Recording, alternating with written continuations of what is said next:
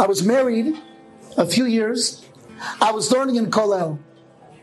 And they were not paying me a lot of money. And I was driving a car that was the equivalent of a Sherman tank. So one day I turned to my wife and I say, I'd like to get a car. I want to get a car. I saw on the auction that there's a car available. So she says, we don't have money to buy a car. I said, in the auction, the ad says there's an auction in Queens, a police auction, and you can get a car for pennies on the dollar. That means for pennies on the dollar, we can get a Lexus or a Mustang. I said, let's go. She said, yeah, but it says on the ad that you've got to give a quarter of the money up front. So I told her, by the way, I've been putting money aside. So I was in a kollel that paid $1,000 a month. And each month I'd put away $100, $150. So I had saved up $1,000. So I said, look, we can buy a car that is worth $4,000. All you have to do is pay a quarter of the money there. She said, where are we going to get the other $3,000? I said, Hashem will help.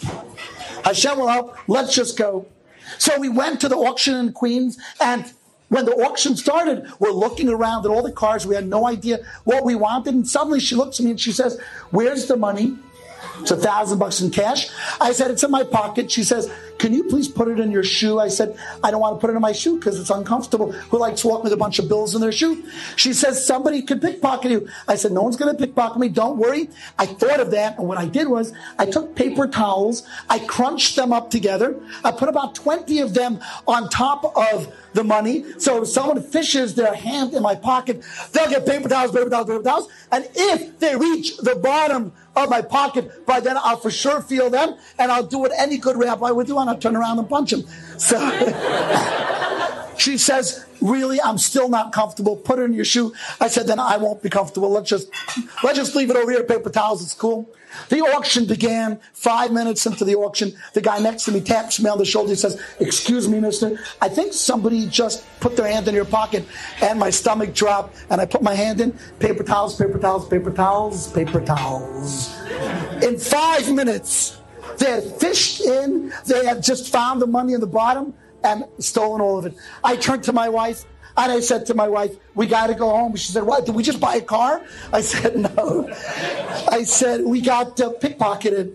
And I expected her to yell and scream, but she did something worse. She didn't say anything. That was much worse. We got to the car. We're driving home back to Brooklyn. And suddenly my wife looks at me and she says, you know what? It's from Hashem. Don't feel bad.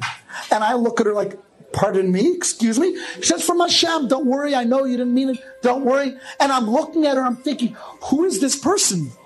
She should be yelling and screaming and so upset. Instead, she's like, it's from Hashem. We get home, I sit on my bed, she's sitting across from me, and I said to her, Shani, that's her name. I said, Shani, I want to let you know what you did today, you won me over for life. Any other person would be yelling and screaming. And you told me, don't leave it in your pocket. And I didn't listen. I was so stubborn. And when it got stolen, you didn't say anything. You just said, it's going to be okay. It's from Hashem. I said, I learned that you can appreciate someone even for their faults. I said, Shani, one day I'm going to pay you back. And so, a few years later, my youngest sister was getting married. I turned to my wife and I say, I'd like to buy a suit. And she said, okay, go buy a suit. You haven't bought a suit in a few years. And I had a vision of a perfect suit with a big, thick pinstripes. That was in style in those days. I said, I really want to get this big, beautiful suit. And she says, go. And I looked around, and it took me 3-4 days until I found a store that had exactly what I was looking for. I was so excited till I saw the price. And then I thought, oh no, I can't afford this. Then I remembered my wife's very smart words. She said, you deserve a suit. Okay. So I bought the suit. And once I bought the suit, I needed to buy the shirt. And then I needed a matching tie. Then I needed a nice pair of shoes. Bottom line, it cost a fortune, but that's okay because I deserve the suit. Then I had to take the suit and take it to be shotness tested. And then I had to take it and I had to get it shortened and taken out. The whole thing was like a week and a half. But I would have the most amazing suit for my last sister's wedding. I have 5 sisters. She's the youngest. I'd have an amazing suit. Well, the wedding was in Cleveland.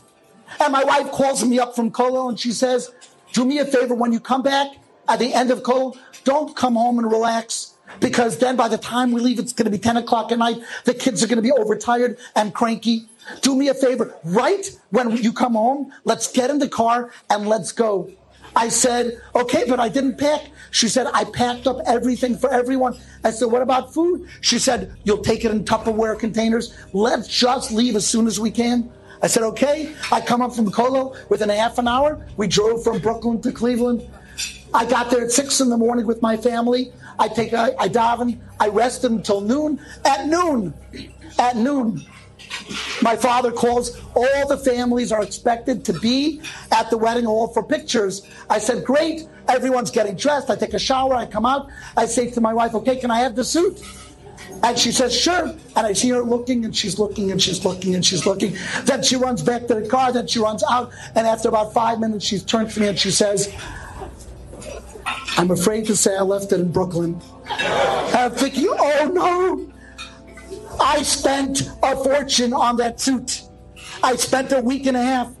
The wedding is now. I have nothing to wear. It was a disaster. But then I remembered the auction. And I turned to my wife and I said, don't worry about it. It's okay. I came in a suit. I could wear that suit. I'm not the groom. Don't worry. I came with this like wrinkly blue suit. I said, that's okay. And I go out of the room feeling good that I overcame. I didn't show at all on my face that I was upset. I shave, and I'm about to walk back in the room when I see that my wife had gathered all the children around her, and she was speaking to them. She's sitting on the bed, and all my children were sitting around her. So I don't walk in the room, but the door is halfway open. So I listen to what she's saying, and she's saying to the children, Kinderlach, children, I want to tell you something about your father.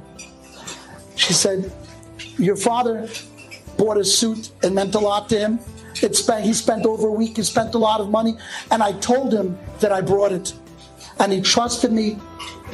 And I forgot it. And he just found out. And she said, most fathers would be so angry. They'd be yelling and screaming, but not your Tati. Not your father. He didn't make me feel bad. He knew it was a mistake. She said, I want to give you a blessing. I want to give you a bracha that you should grow up to be like your father. And she took each of the children and they stood in a row, and she put her hands on their head and she gave them a bracha. And she gave them a bracha. And I'm standing by the door and I have tears rolling down my eyes because she doesn't realize that it's from her that I learned it.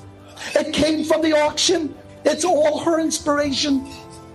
We can appreciate each other, even with our faults. I give you a bracha, each and every one of you. Appreciate your spouse.